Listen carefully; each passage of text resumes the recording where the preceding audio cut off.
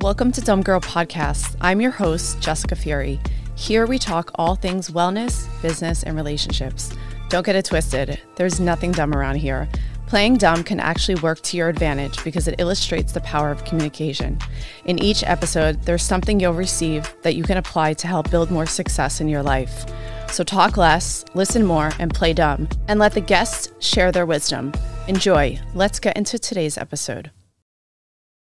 I've seen a lot of rookie agents focused on making the quick deal. I've learned that it's much more important to focus on the client and the longevity of the relationship. Although we sell houses, we are really in business of selling people. Joey Bensby. Welcome to Dumb Girl Podcast. I am your host, Jessica Fury. Who is Joey Bensby? He is our guest today.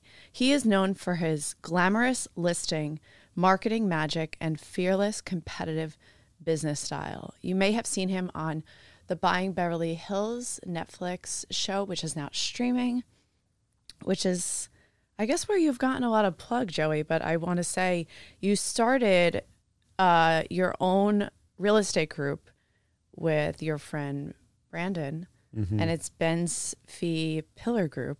Yes. So welcome to Joey. Welcome to Dumb Girl Podcast. Isn't that a great way to start? It's a great way to start. I mean, that's why we're here. It's a great vibe. Yeah. That's awesome. Thank you. I did start Dumb Girl Podcast. It is a total ploy and it brings people to come in here. Welcome to the podcast. Thank you. Thank you for having me. Yeah, of course. Relationships. How far can you, I want you to take me back. I know that you're from Brentwood. You're from LA. I want you to take me back as a kid. Was relationship something that was important in your family? How did you grow up? I knew your sisters. How did you guys grow up? Was it something that was like important? Yeah. I mean, I always kind of watched my dad be the guy always putting himself out there. And I kind of just saw from a young age, I looked at, whose parents were successful at a young age before you kind of really understand anything. And the one thing I could pick up on was the importance of relationships. I had no idea what I wanted to do with those relationships, what I wanted to do in general. I just knew I had to cultivate as many high quality relationships as possible. And that comes on an emotional side, but it also comes on, a business side. So there's two sides to that kind of mindset of cultivating a relationship from a young age. And I think that's just always been a priority of mine. And now that I'm in this business, all those years of cultivating are sort of paying off. I want to go a little micro. I want to really see, because relationships are the core of so many different things. But I feel as if we can get better with relationships as we evolve and we do the work for ourselves. But we have to see something. We have to start as children. Do we see how our parents interact with each other? Do we see how our siblings interact with each other? Do we see something and we're like, oh, I like this? Do we go in a relationship and the relationship doesn't work, but you're able to see your part in a relationship? So can you just go a little micro with maybe as a kid, your parents were loving, or they connected to your grandparents are also here as well. They're still in LA. No, all my grandparents have passed. Okay. But, I think, I don't know who I learned this from or at what point, but I've had several good examples, is that, a lot of people think that if they're just picking up relationships along the way, that they're going to, create this unbeatable network, but it's 100% based in a genuine relationship. You can't just be going after relationships as kind of points on the board.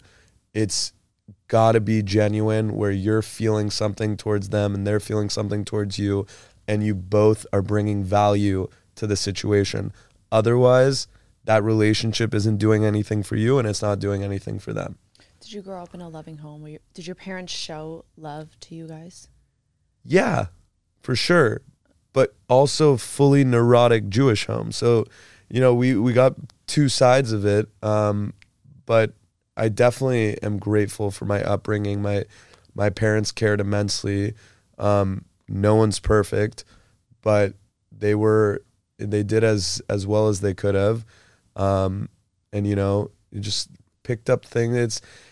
It's not all what happens in the household. It's things that are happening outside. But I think that because as kids, we see things and we're like, okay, so, and we're in a time right now, it's kind of weird. Like we're in a time, and because I come from like a wellness background, I also see that people are like, oh, how did you grow up?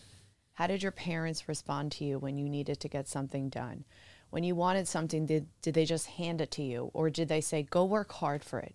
Go make the connection to the person. You want to go make money? Go make money. You want to start a business? Go start a business. So I think that those things could be really motivating, but it can also be one of those things where I'll take myself as an individual. I moved from New Jersey to come to Los Angeles. I've started businesses on my own here. And I've had to create those relationships, and I'm still creating those relationships in businesses that I want to evolve. Now, turning it on to you, and I applaud you for this, because you are a young, successful 20-something, and I think that's amazing. It's not usual, but it is more common now in generations. So was that something that you were like, as a young age, or when you went to college, you're like, I'm going to start a business, and I'm going to create success, even if I have to turn to my parents or my peers or my grandparents or people in your circle to see how I can execute in such a powerful way? So I guess the one thing that my parents always instilled in me was I was raised in a very fortunate position. They sent me to, all these incredible schools. I grew up in a nice neighborhood, but by no means was I given anything beyond that. And I think that alone is such a fortunate position to be in. But if there was any materialistic thing I wanted, if there was an experience I wanted to have, that was on me to figure out how to get there. So from a young age, I also, knew that I wasn't going to just be able to ask the way a lot of the other kids were just able to ask their parents for something and they would get it. Like something as simple as going to lunch with your friends. They weren't giving me the money to do that. I had to go figure that out on my own, which is completely normal, by the way. It's just more of how I ended up figuring it out in my life. That, I'm not saying poor me by any means, because I had a very, very blessed childhood. It's just those circumstances that created an environment where I had to figure it out. But I was also very much exposed to everything and to people, quote unquote, having it all. So being in that environment and not having what they had per se, I think kind of created a monster out of me in a great way. I'm just not a complacent person, and I understand that, no one's handing anything over to anyone. And even if it's someone within your network and you only were able to get your foot in the door because you knew that person, you're not fully getting in the door unless you can provide that value. And that's how all my family has been. So even when, on the show, there was that opportunity for me to sell my aunt's house, they pinned me against the top brokers in LA, and there was never an advantage I had other than my relationship got me in the door, but I had to grind my ass off to make sure. On here. Okay, ass. To grind that fucking shit off. You could take that part out. But no, I mean, and that, I think that sentiment of just, whether or not the person, whether or not there is an advantage, you're not getting in unless you provide that value. So now I'm just accustomed to providing that value for everyone. Back. Yeah. You're just sort of giving it back. But I think that's cool because it teaches you humility. It teaches you humility. It's just like, I may have people that have helped me, but I have to do the work around it. But can you give a specific example where you've had to really figure it out, where you're like, I need to figure this out and like get it going? Like, I know that you went to college. Yeah. You studied at University of Wisconsin. Yes. Fucking cold. Yeah. Very cold. Yeah. And was there, when you came out of college, was when you started in real estate, was it something that you were like, you really had to like put your time, energy, blood, sweat, and tears, as some would say? Like, can you set an example? Yeah, it was 3 years of eating shit. I spent way more money than I had made for the first 3 years, and I just kept my head down and had faith that I was going to figure it out. There was no certainty in that whatsoever. And, despite being raised here and having all these connections, no one at any juncture of their lives, and a lot of people don't seem to understand this, will be handing over a multi-million-dollar asset to a 20-something-year-old just because they know them. That will never happen. So from the very beginning, I was competing against the top brokers for the top listings. And, I was able to learn from the very best, which is Mauricio and Farah, and leveraging them to be able to bring them in. And, that was very helpful. But still, it was just a lot of kind of faith in the process and doubling down in what I know that enabled me to finally become profitable in this business. When you say that the first 3 years you spent a lot of money, was that money that, it's not even I spent a lot of money. It's I made so little that what I was spending was more than what I made.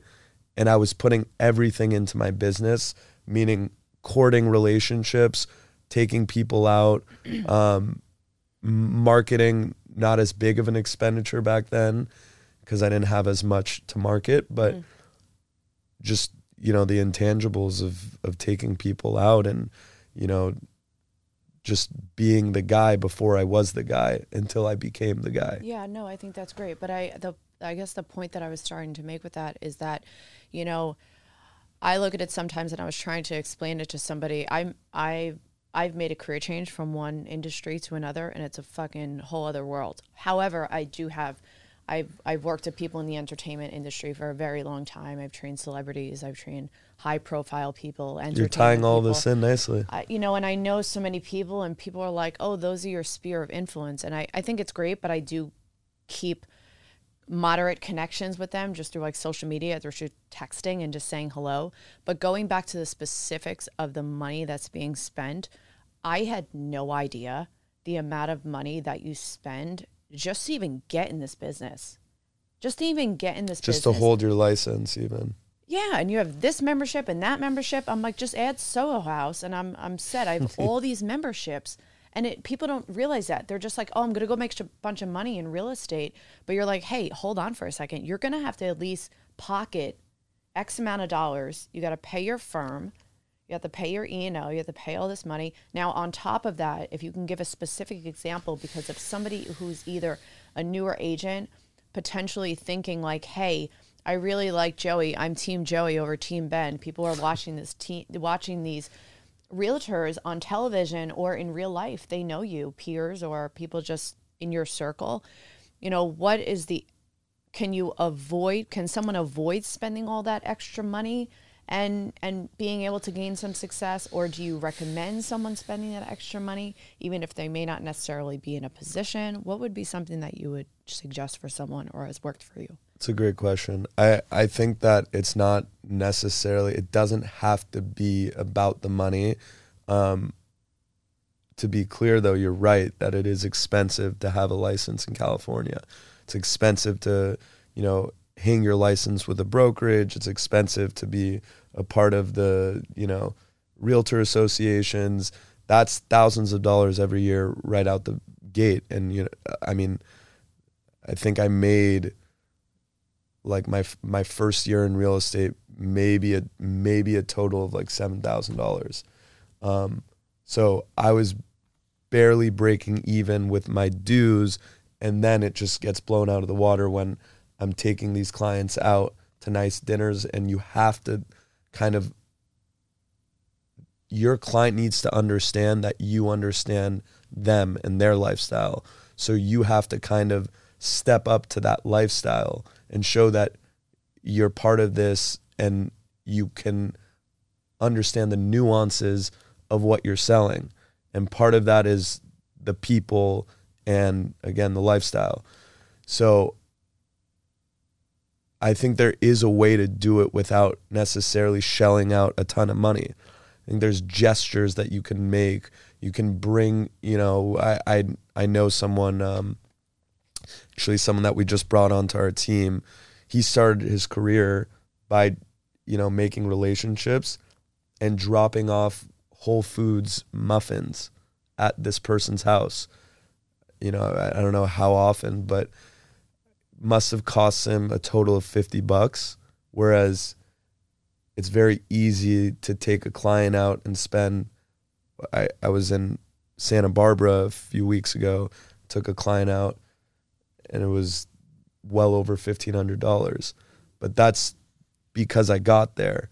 I mean, in the beginning, you kind of just have to figure it out, and there's ways to do it and be classy and be elevated without spending all that money.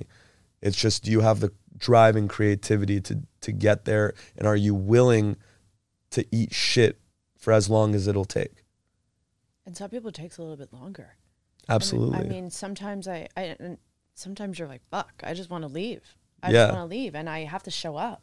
Yeah. You have to show up. But there's something that I want to just bring to the surface, and that's, there's this misconceived notion, I'll just say, that, people assume, and assumptions can often get us into trouble. They assume, like, Joey knows Alexia. He went to school with Alexia. And so because of that one relationship, he's going to get all these deals. But it's like, hey, no, I'm creating my own business. And it's just, my relationship with this person is this person is my friend, and I'm going to show up as, one, their peer, two, their friend, three, a relationship that's going to continue to grow for as long as, for as long as we continue to be friends, and all those other things that grow off of that. And I just think that even speaking on that specific thing just within yourself is that I applaud that, because most people have this misconception that you grew up in LA. I grew up in a comfortable setting in my family, and I went to a great school, that it's like, no, these people weren't knocking on my doors. What were some of the things that you had to do that really start to showcase yourself as somebody in a business to manage people's assets at very wealthy people from what it seems? Well, I'll just say, to be clear, that, in all my years of working with Mauricio and their team, there is not one single deal that you've seen me post or that you've seen, recorded. There's not one single deal that I didn't bring to the table. Not one single deal that was handed to me by anyone. And I'm saying, even with the foot in the door advantage, I'm always working at a disadvantage, because I'm actually changing a narrative that was very strong. I was a jokester as a kid. I was a different person, and everyone's a kid at one point, or everyone's not the most successful person in the room until they become the most successful person in the room. So you're kind of fighting that narrative, and it just took a lot of grit over time and a lot of good brand association, making sure I was in the right places with the right people. One of which is, associating with Mauricio. That helped people take me more seriously. But just quick story about that too. Mauricio didn't find out I was at the agency until 2 weeks after I was in the agency. And same with Alexia, because I specifically knew down the line that could be, a conversation, and I wanted to do it the right way. So I cold called another partner, him having no idea I had a relationship with them. And he said he didn't have a position for me. He said he'd give me 5 minutes to talk.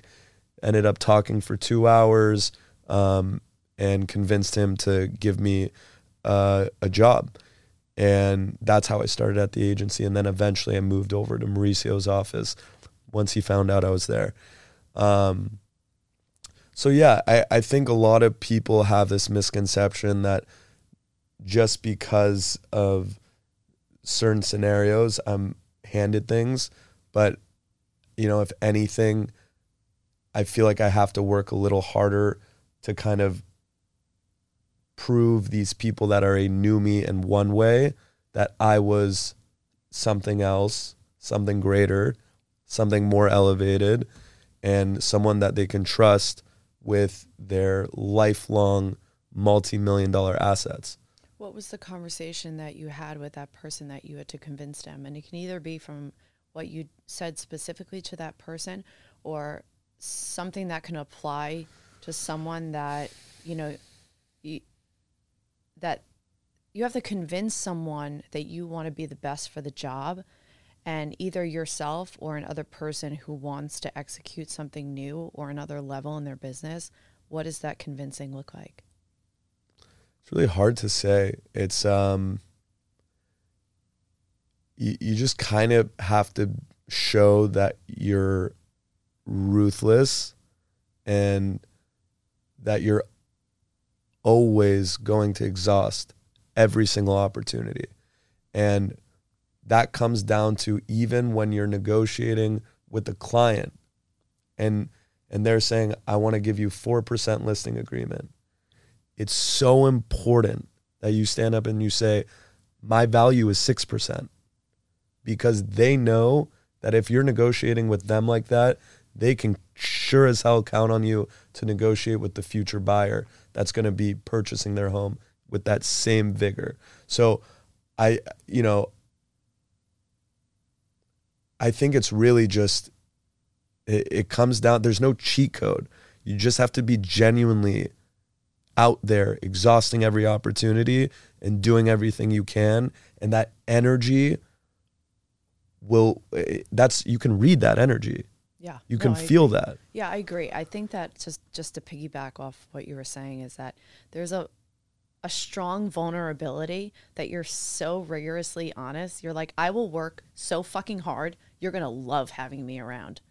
And then you show it. Because you show up and people trust you. And I think that there's something that in our business and in our industry, we work with so many known people and high profile people that people's initial thought is like, oh my God, I want this.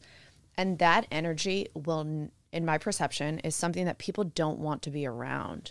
You have to be like really calm and chill enough to just make a simple connection to be like, you know, I'll work my fucking ass off. You want me to like sell this house or whatever it is, like to be on your team. And because people want more of that and you're going to collect more opportunities. Now, last week I was having a conversation with a person and they're we're in similar industries. And he says, you're going to do it for that person for 4%. And I was like, no, I'm not. I said, the reason why I'm not is because people that have been in this business for a very long time tell me no. They tell me no. They're like, the moment that you do that, you're going to put yourself at a level that you're not looking to work for. Yeah. And I mean, because I'm newer in the business and you've been in this business for much more longer time, how do you position yourself around those situations where you're like, yeah, I want the job. Yeah, I want the deal. But, you know, I have to know my worth and know when I need to walk away from something, you know, what is something that works for you, or have you been in that situation? Yeah. So as a newer agent, that was one of the most challenging aspects to it. And I think my advice to a newer agent battling that scenario would be leverage anything and everything you can. At that time, I was leveraging the agency brand. I was leveraging my proximity with Mauricio. I was leveraging anything I could to show that I was not a discount broker. Now I'm lucky enough to have, you know, a little bit of a body of work that kind of speaks for itself. And that's what I leverage. But then again, you know, as well as I've done, I'm going up against these guys that have done 10x, 100x the volume that I've done. So you're always going to be playing against a bigger person at some point or another. It really just comes down to how you can leverage it and have that conversation. And even, you know, I don't really see brokers talking about this either, but I know all these top brokers that only talk about getting 6% are also cutting deals. And we've cut deals too, but it has to be for the right scenario. That deal only is happening when we need to show the client that that's the only thing left to do that can give them more value provided by us. That we've exhausted every single other opportunity to provide value. And if they're still unsatisfied and there's a little bit more to go, and that's what it takes to close the deal, we're not too proud to give up some commission to close the deal. Because again, to bring it back to the beginning, this is a relationship business. And in certain scenarios, the relationship is more important than the deal.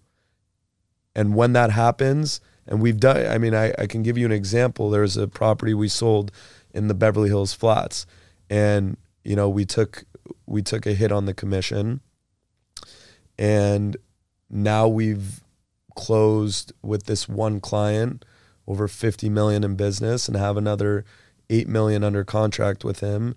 And that was for a few $1 million deal. So my belief is if you act in good faith and you act in the best interest of your client, it'll come back to you. What is a specific way that you hold that conversation? Because a lot of times there's also a power. Power is going to be in the room. Who's going to control the conversation? And sometimes it's the client. And sometimes that could be really overwhelming. And it's like, when do you have to take a step back? And have you had to take a step back? You know, because you don't want to surrender to somebody who may be a really big client. Totally.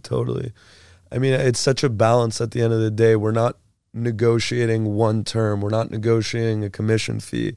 We're negotiating a holistic deal. So to me, the way I always like to do these things is the same way I would approach any negotiation. And it's just breaking down all the terms, figuring out what the real objective of the seller is, what our real objective is, and how do we come together and figure that out.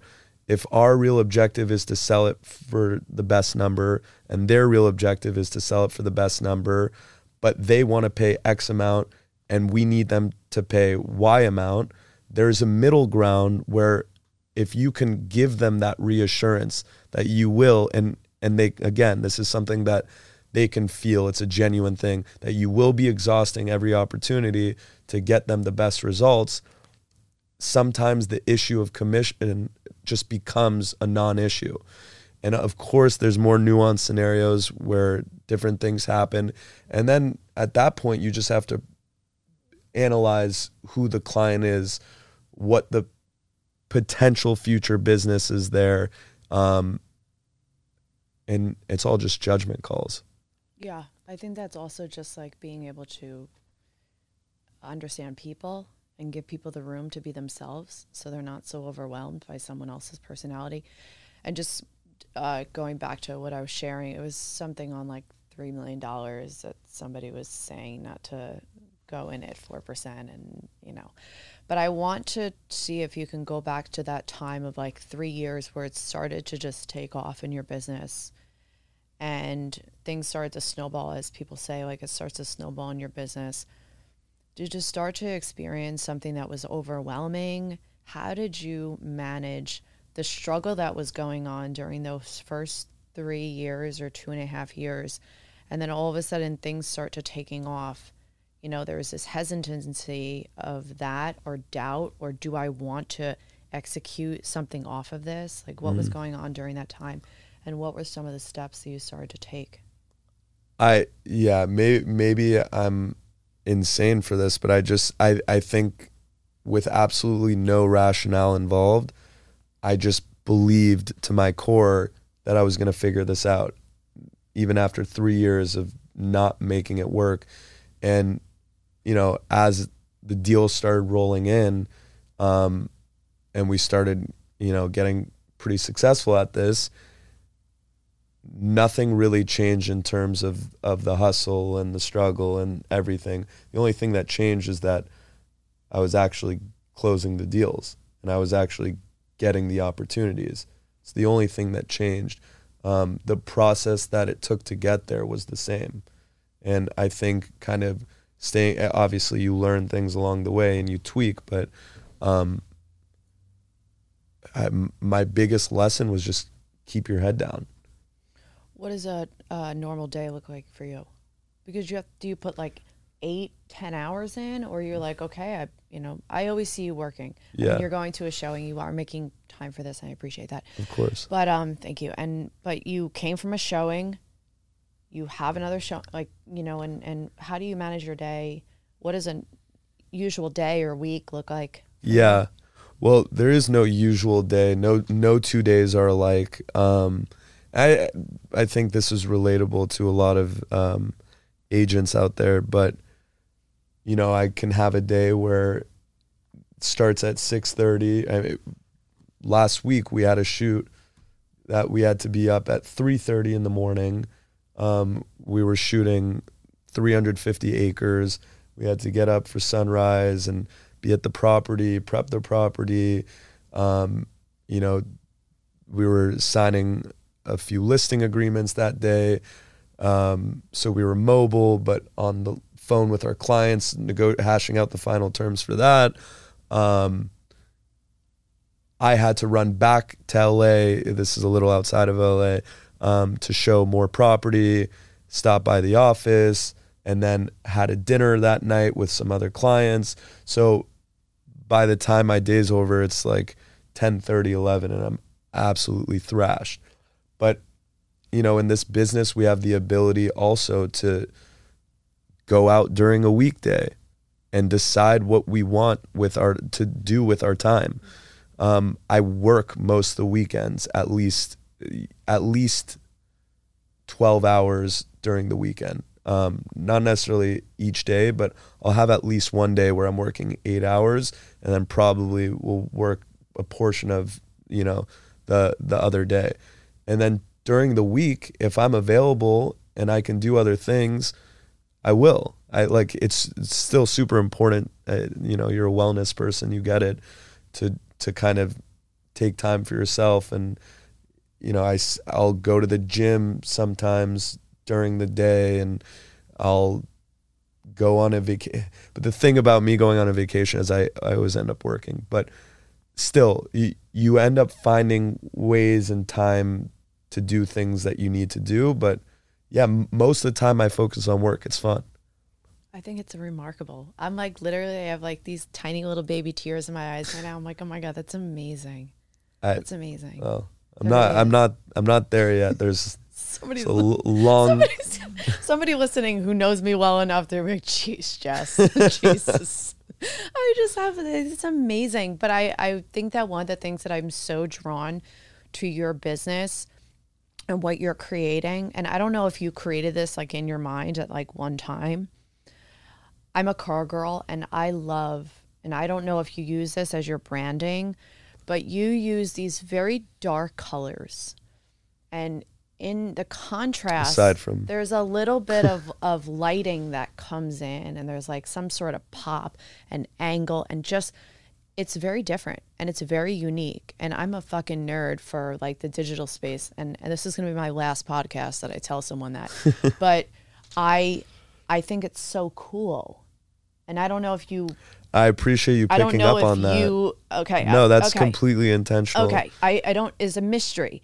It's almost like you create this mystery vibe, and it's, there's like, it's seductive, it's sultry. It's like, I want to see where that car is going. I love it. It's so great. Did you think that? Yeah. Do you have that idea, or am I just imagining it as I'm watching it? Well, first of all, we work with the most talented videographers and photographers, but we're essentially marketing directors, and we have a vision, and I'm amazed that you were able to pick up on that. We will literally guide that vision with our talented videographers and photographers.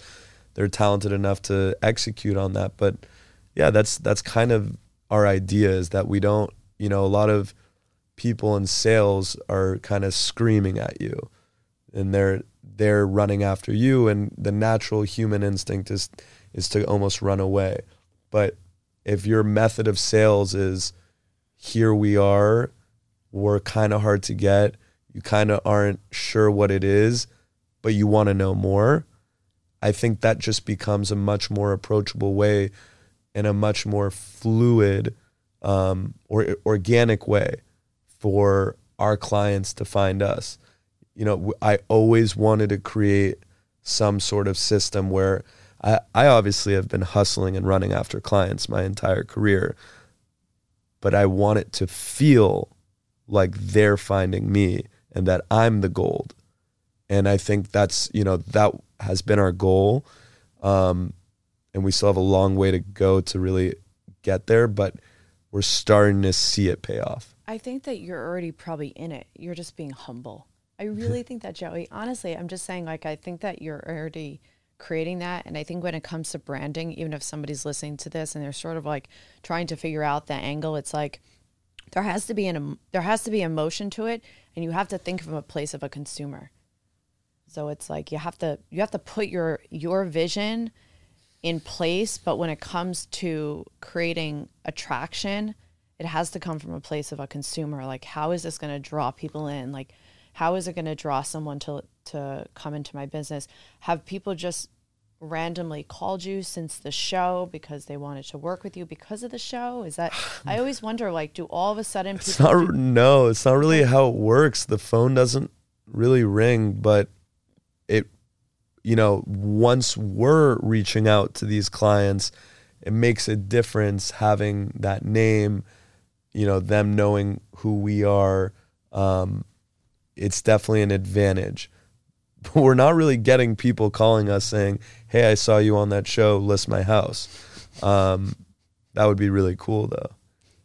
And I think a lot of people, this just goes along with the common misconception of, and by the way, this might exist for some people in the real estate world. I have yet to experience the feeling of being handed anything. Obviously, you can make the argument I've been in very fortunate positions. But again, by no means is anyone going to hand over something that is worth that much of their net worth. It just does not happen. Someone I was listening to an interview the other day, I think it was Farah, and she said those are a lot easier, those transactions. Which ones? The people that are very wealthy. Oh, 100%. A first-time buyer is like, going to be so much more complicated than a guy who's picking up hundreds of millions of dollars worth of real estate every year. I mean, that guy knows what he's buying. Yeah. He in and out, trusts us to handle the negotiation, but he's ready to sign off on everything right away. I have to tell a funny story just because I want someone who listens to this to laugh. And this is the shit that I do.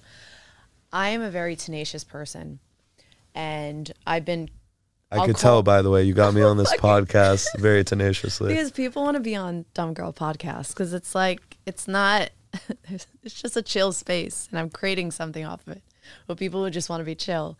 And I stay in touch with people in my industry that I've known through the fitness industry for a very long time. So I call a close acquaintance of mine who has an arm's length of connections in this business. And I literally pick up the phone and I was like, hey, so-and-so, where do I find a bunch of billionaires? He was like, Jessica.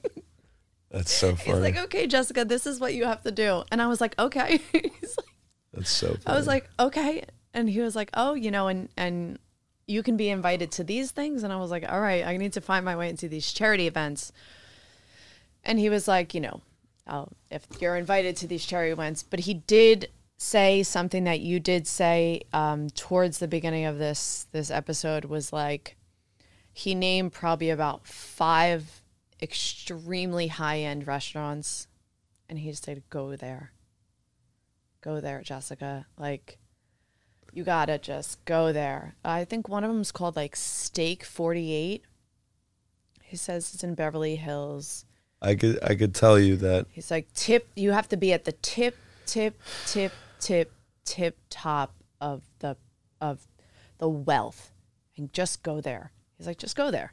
Go sit at the bar, Jessica. Just So- go dress up and go sit Yeah. there. And that's what he was saying. But he found it to be a little comical because I was just like, But it's true. Like ever since I had 2 pennies to rub together, I put everything into going to these places. And like, to this day, money comes in and money goes out. yeah. Because I'm doubling and tripling and quadrupling down on myself.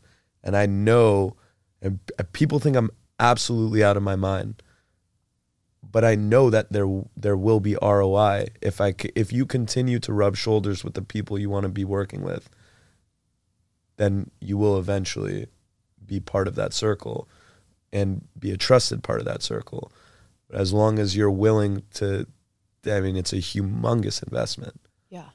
Okay, so we're going to turn the tables because you talk so much about relationships of people and your relationships of people, and you yourself as a man, are there specific things that you look for in a partner? Are there specific things that somebody who is very successful, there's certain things that men look for, and what are those certain things that you find to be really important when it comes to finding a partner, being with a partner, and being in such a high volume industry? Yeah, I would say just someone who isn't complacent, someone who's willing to understand my goals and objectives, but also has their own goals and objectives. And aside from that, I'm just trying to figure it out. I'm young, but not that young. And I definitely have not figured out what it is I want or what it is I need out of a woman. But, we're in the process. Well, but that's good because most people just assume, when you're in your 20s, it's like you just want to have fun, and you're supposed to.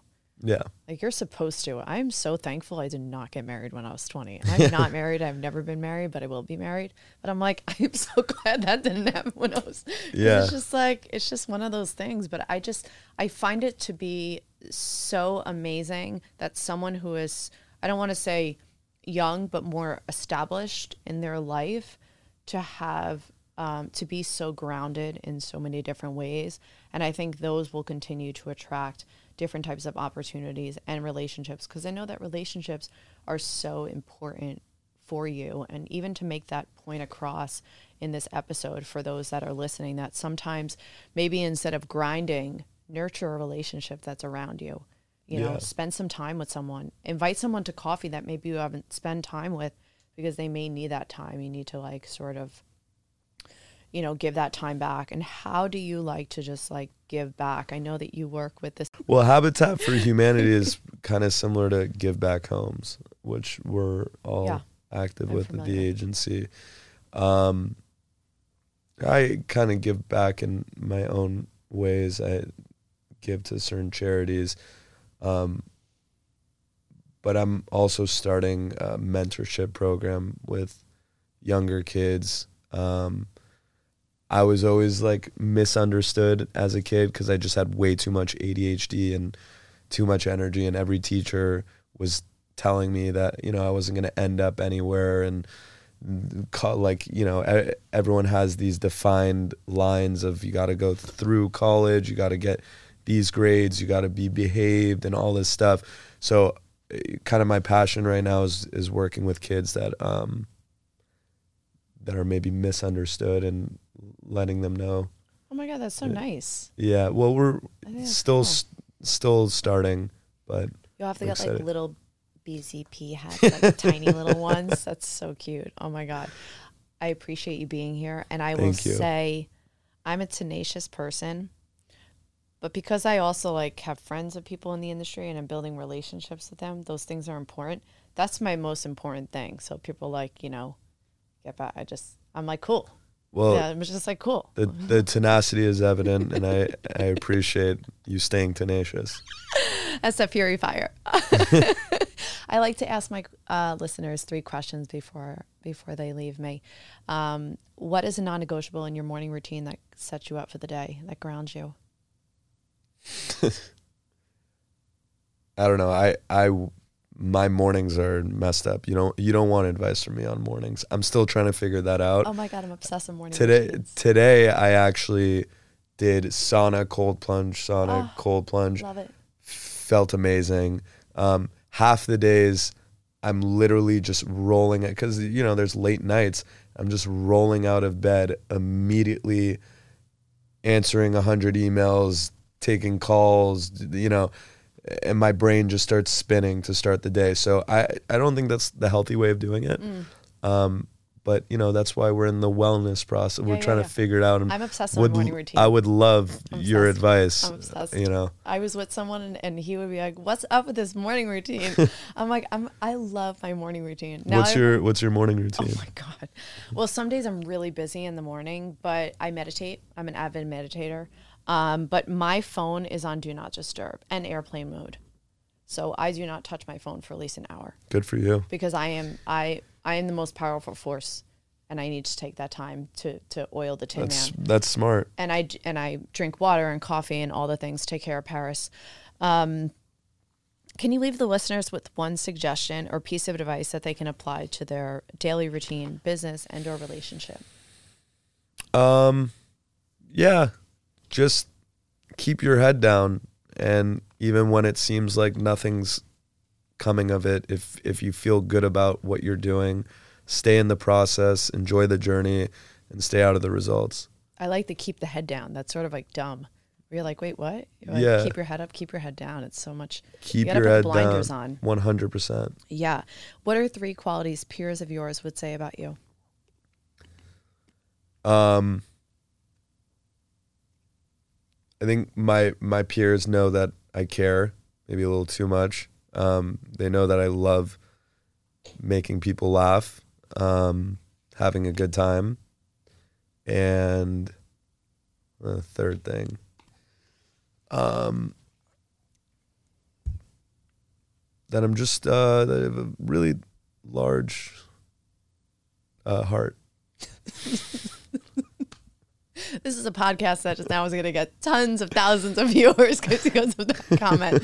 I'm going to just stream that one thing, and people are just going to listen to this episode. Joey, thank you so much. Plug yourself. Where can people find you? Well, you can find our website, bzp-group.com, or my Instagram, Joey Benzvi, which is just Joey, Joey, Ben, Ben, Zvi, all one word. Joey, thank you. You can follow me at Jessica J. Fury. You can follow my real estate page at Jessica Fury Real Estate, and follow the podcast. You can rate and subscribe. And we're now on YouTube at Dumb Girl Podcast. Thank you so much, and I will talk to you guys soon. Thank you.